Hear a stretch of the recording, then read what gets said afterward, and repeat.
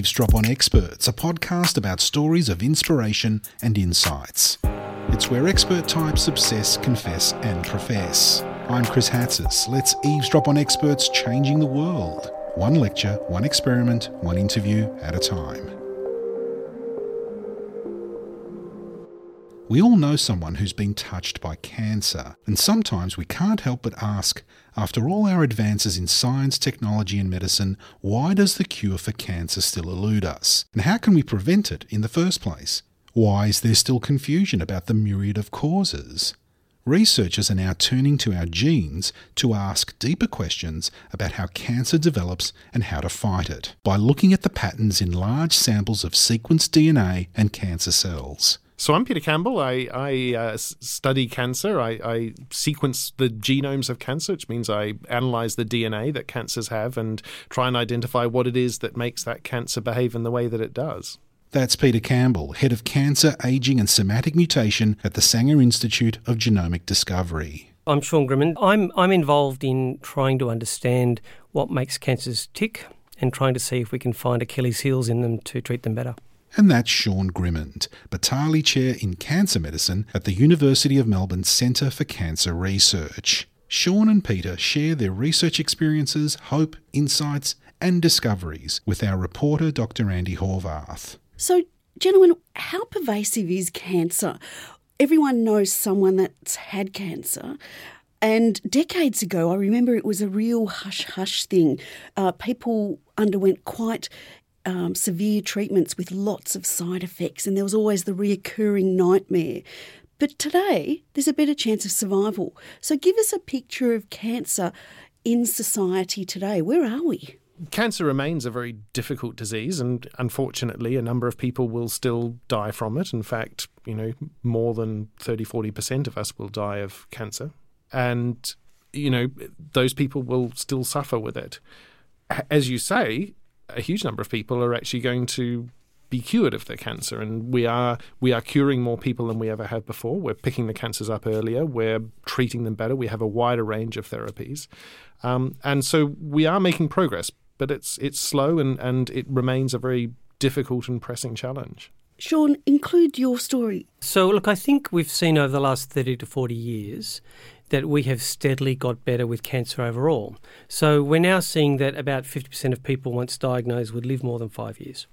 The grim reality is that for some cancers we do spectacularly well now, but there still are some that have been left behind, if you like, that our standard approaches really hasn't improve the outcomes for some patients, for some cancer types. So there are cancers and there are cancers. Which are the tricky cancers? In terms of the cancers that are trickiest, these are the ones that we would see the 5-year survival being sort of 10% or less. Probably one of the best, one of the most serious would be pancreatic cancer. Also brain cancers, lung cancers, esophageal cancer are quite poor. But we also have a wide number of very rare cancers where, as they've been so uncommon, we don't have a good playbook on how to tackle them best. So they tend to have quite poor outcomes as well. I think to sort of follow up on that, one of the interesting or the most difficult things that we've struggled with is that we've gotten better at treating the first stages of cancer. So when we pick it up early, we can definitely cure it and make a real impact on it. But if we pick it up too late and the cancers begin to spread around the body, then pretty much for many of those cancers, we don't have any viable solutions for curing it at that stage, and it remains probably the biggest challenge, I think, for cancer medicine at the moment is how do we manage that process once the cancer has begun to spread or what we call metastasize around the body. What's changed over your time in studying cancer? Because both of you have been at it for a while. What have you seen change in diagnosis, in treatment and prevention? Shall we start with diagnosis? What's changed there? I think that what we've really seen in the last decade is the steady increase in diagnoses which involve the DNA of a patient. We've known for many decades that cancer arises through the accumulation of damage to your DNA. And really the technologies by which we can make sense of that have gone from one little part of a gene at a time to one gene at a time to the possibility of looking, in fact, at your entire genetic blueprint, and where that technology is just hurtling forward at a fantastic rate. Yeah, what those analyses have shown us is that cancer's not just one disease. In fact, even within one tumor type, like breast cancer or pancreatic cancer, it's not one entity. Everybody has a different genetic makeup of each cancer is genetically different. And so we're able now to describe each person's cancer as opposed to each type of cancer. And then the idea, the hope is that by understanding what is causing one person's cancer, we will be able to choose a therapy that is optimal for that person. So by understanding some of the changes in diagnosis and what's happening at the DNA level, how has this changed treatment of cancer over the years? We've seen, if you think about sort of 30, 40 years ago, there were a limited number of ways that we would look to tackle cancer. There were non-directed chemotherapies and there was radiation that may have been used. And what we've seen in recent years is the development of what we call targeted therapies. So these are going to be drugs that are specifically designed to target an altered protein which occurs due to a mutation within your cancer. And indeed, that particular mutant protein is not present in your normal cells, so it allows us to make a drug that should preferentially target the cancer. I think the other major advance in therapeutics at the moment that's generating a huge excitement is in ways that we can harness the body's immune system to attack the cancer, and those drugs are having spectacular effects in a number of cancer types. We don't understand which patients are going to benefit. We don't know really. We know at a kind of superficial level how they're working, but we'd love to know more at a deeper level about how the immune system is interacting with the cancer and why the cancer survives the immune system in the first instance, but then we can tickle it up with some drugs and make a major impact on it. And on the topic of treatment, what about the reoccurrence of cancer? That also is a bit of a nightmare that hangs in the back of the minds of the cancer patient. Do we have a direction for trying to mitigate that reoccurrence? I have to say that at the moment, the way that we are treating cancers is relatively processive, and you will find that for many cancers that are prone to coming back, we tend to be vigilant and we look for that cancer. And we might use imaging techniques or some other new technologies these days to try to catch them early. And then there needs to be a decision made on which drugs you might use. In some instances, that's following up on prior experience. They will use the same drug. Or in others, once it's come back and they think it's resistant, then they may think about changing to something else.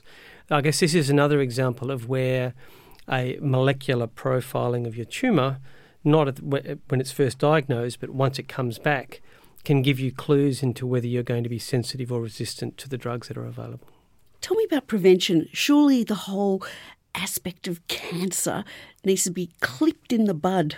So what are the efforts in research moving towards the prevention of cancers? Well, prevention of cancer, no discussion about prevention of cancer can avoid smoking as the single biggest preventable risk factor for cancer. We need to think about ways to prevent people starting smoking and to get them off nicotine addiction once they have it. The second biggest cause that's potentially preventable is obesity. And we are sitting on a kind of rising wave of cancers that are going to emerge because of the rising obesity problems in the Western world. We have no idea, frankly, why obesity causes cancer. But the data that it does is pretty much insurmountable. So we need to understand that at a biological level.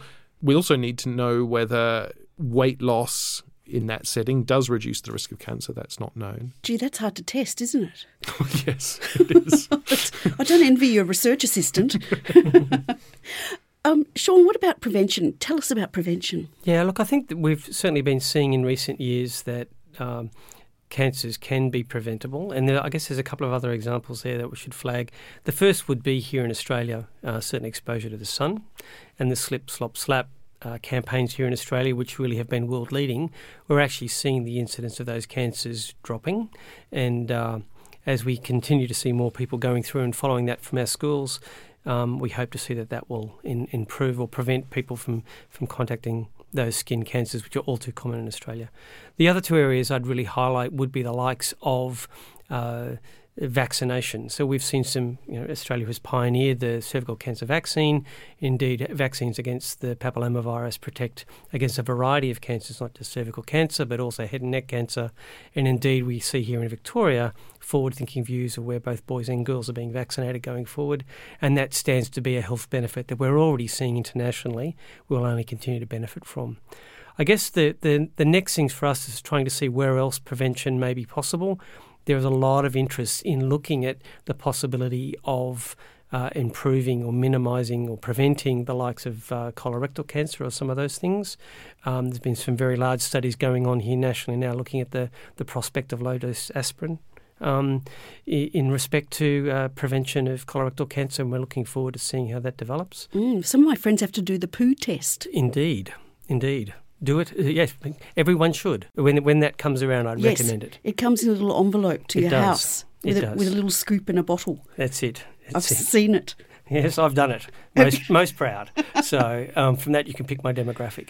I guess the final thing I'd say is that when we think about prevention and cancer is still largely a disease of the elderly. And the good news is we're living longer.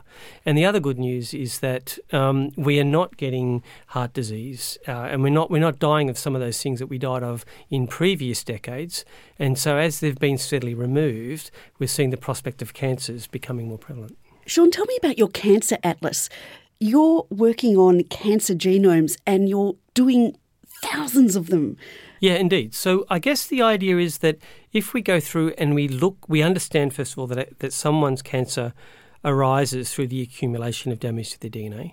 So you can imagine that as being like the hard drive in your computer. And we're going to look at the damage that has occurred to that hard drive to make the computer not work anymore. Effectively, what happens is that when we do that for a patient, we might find 5, 10, 15, 25,000 spots that have been damaged within their DNA. And as Peter and I know all too well, maybe 1 to 4 of those may be driving the disease. So understanding an individual by itself is very challenging.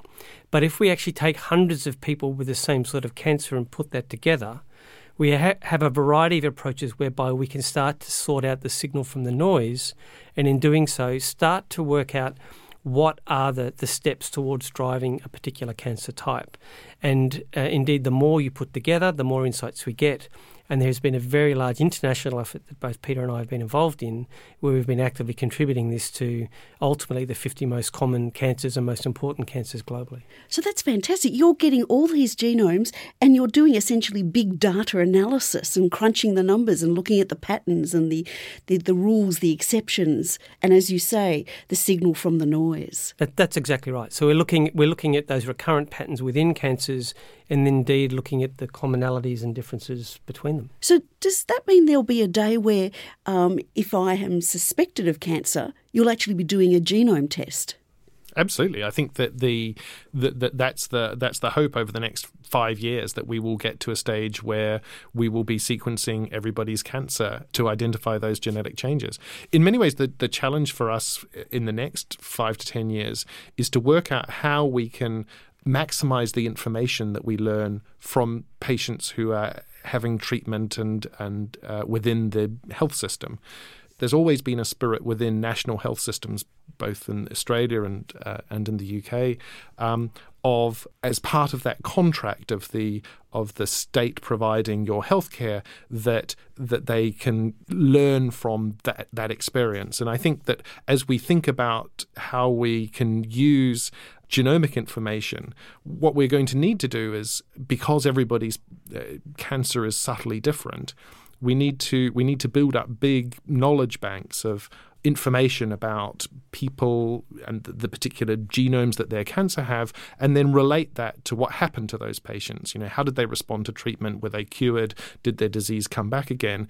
And if we can build up those knowledge banks, then for the next person coming in through the door into the hospital, we can compare their genome against this big knowledge bank. And then what we might be able to do is to say, well, based on this experience that we've built up, we think that this sort of treatment would be best for you, and these are your chances of doing well with it. What's been the most surprising element along your research adventures and your journey? What sort of caught you by surprise and made you go, wow, that is just amazing? I think probably, if I had to think, there'd probably be two wow moments. The first would be while looking for a gene that predisposes some families, thankfully it's very rare, but predisposes families to a variety of cancers of the pancreas, parathyroid and pituitary. I chased that gene for about 7 years trying to find that. While looking for that, I accidentally found a gene that encodes a growth factor that makes blood vessels grow. And so completely by accident came across something there where I realised that would have a lot of potential. So I ended up working on both of that in parallel. Showed me the power of serendipity in science. And in fact, that's a molecule that's going towards efforts in that many decades later are now going towards clinical trials here in an unrelated area right now. I have to say the other time that I really was, I guess, a bit swept away was when we completed our first Australian cancer patient where we sequenced their genetic blueprint and their cancer genome and were able to then start to say that, well, within this we now understand that should be the root causes and what other insights can we get from it. Peter, what surprises have you encountered along the way?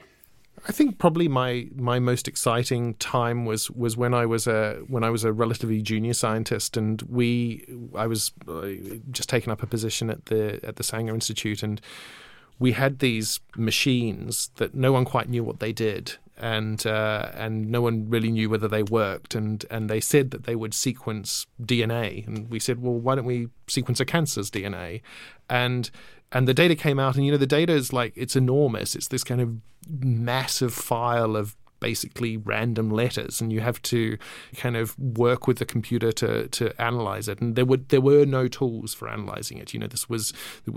All we got back from the machine was a series of letters, and from that we had to kind of work out what to do with it and how to analyze it. And so there was a lot of, as you might imagine, false starts and agonizing over it. And then we would write a little computer program, and it would take forever to do it because there was so much data. But eventually we kind of worked out how to do it, and the sense of excitement as out of this morass of confusing data, pictures and understanding emerged was truly extraordinary, a really exciting time. And that for me is the kind of magic of science. Do you find that some people have misconceptions about cancer or misconceptions about what you do? What are some of these misconceptions that you'd like to correct? I think that the one that I get probably most commonly asked by taxi drivers and things like that, they're a great way to, around the world, one of the most common questions I get is, why is cancer so hard and why haven't you cracked it yet? Almost as if we're not working particularly hard and just taking our time, we're in no hurry. And I guess then trying to explain to people that, I think in some respects the scales have only really started to fall from our eyes in terms of understanding just how complicated cancer is and how any two patients can have far more differences between them than commonalities. And until we can understand that at an individual level, you're not going to conquer the disease for that person. That's a tough ask, but I wish that was one that was more readily understood by people. I would agree with Sean. I think that the biggest misconception is that cancer is one disease, and I think really what makes it so challenging to treat is the fact that it's actually only subtly different from normality. Actually, the cancer cells, they retain many of the features of the cells that they started out as, and they've just subtly altered it. But that subtle alteration is enough for it to behave in a completely destructive way. And unlike a bug, which is completely and utterly different to a human cell, a cancer is fundamentally a human cell. So any treatment that we need to develop to hit the cancer has got a very narrow target window of abnormalities to go at, because you've got this huge pool of normal cells that are basically very similar to the cancer cells. And so finding a treatment that picks out that specific abnormality in the cancer cell is very, very challenging. Now, gentlemen, let us into your inner circle of the laboratory. What were some of the antics that you're known for? Come on, let us into the inner circle. We want to know who you are. Probably my worst moment as a scientist was when I was giving a talk, and And you give a talk at a conference, and there are questions afterwards. And for some reason, I'd given this talk, and this guy got up and he was like completely and utterly incensed by my talk, and like was really rude, and just kept taking me to task on various things that I'd said, and at the end of this questioning session, he said, "Well, good luck." Or good luck with that, in the most sarcastic tone imaginable, and I muttered something under my breath that was not very polite, and then I was like beating myself up for having muttered this thing, and then my postdoc came up to me afterwards and said, "Oh, look, you really shouldn't have mouthed what you did," and then all the people around me said, "Oh, is that what you said? We thought you said thank you." Oh yeah, that's definitely what I said. Thank you. Awkward moment, Sean. Did you have a nickname in the lab? Oh, I think so. We're all too busy being serious in the lab. I'm trying to think that the lab where I first started in was actually in Armidale in New South Wales. New South Wales, sort of halfway between Brisbane and Sydney, and it was the animal science laboratory. So that was a place that fantastic set of teachers there and researchers who really worked in complex genetics, which I think has stood me in good stead moving on and trying to understand how they do animal breeding and some of those things. As we now work in very big populations in humans, I realised years later how valuable that was. I think that we had some pretty cheeky times there in that set of labs. I do have very vivid memories of, I have to say that OHS probably wasn't as strict as it is these days.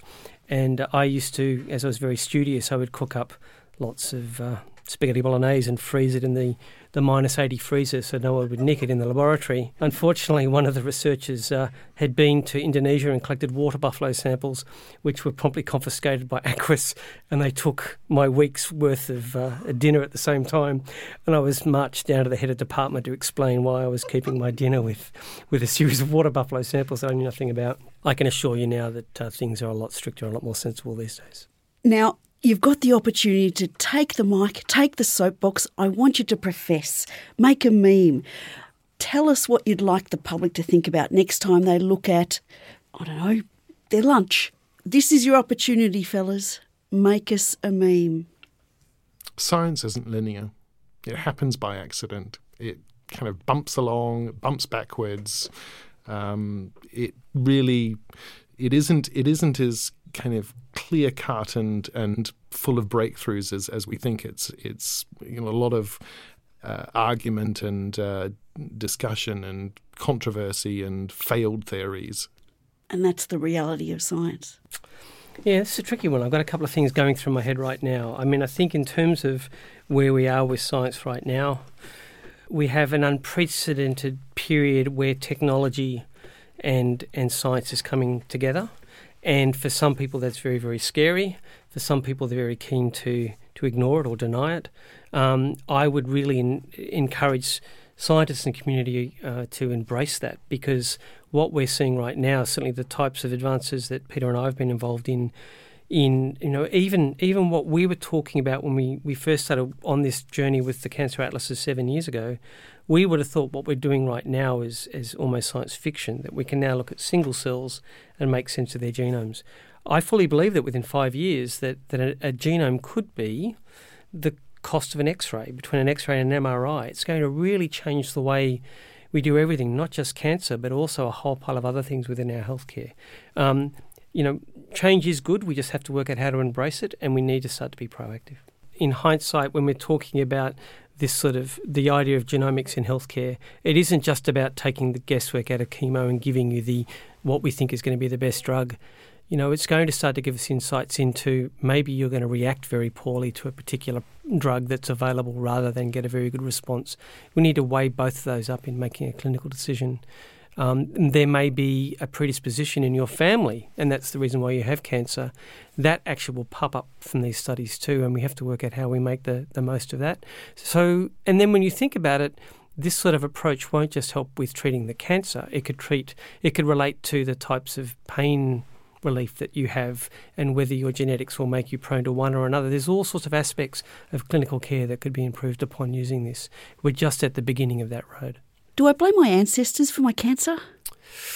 I think I'd blow bad habits before I'd be blaming your ancestors for 95% of the population.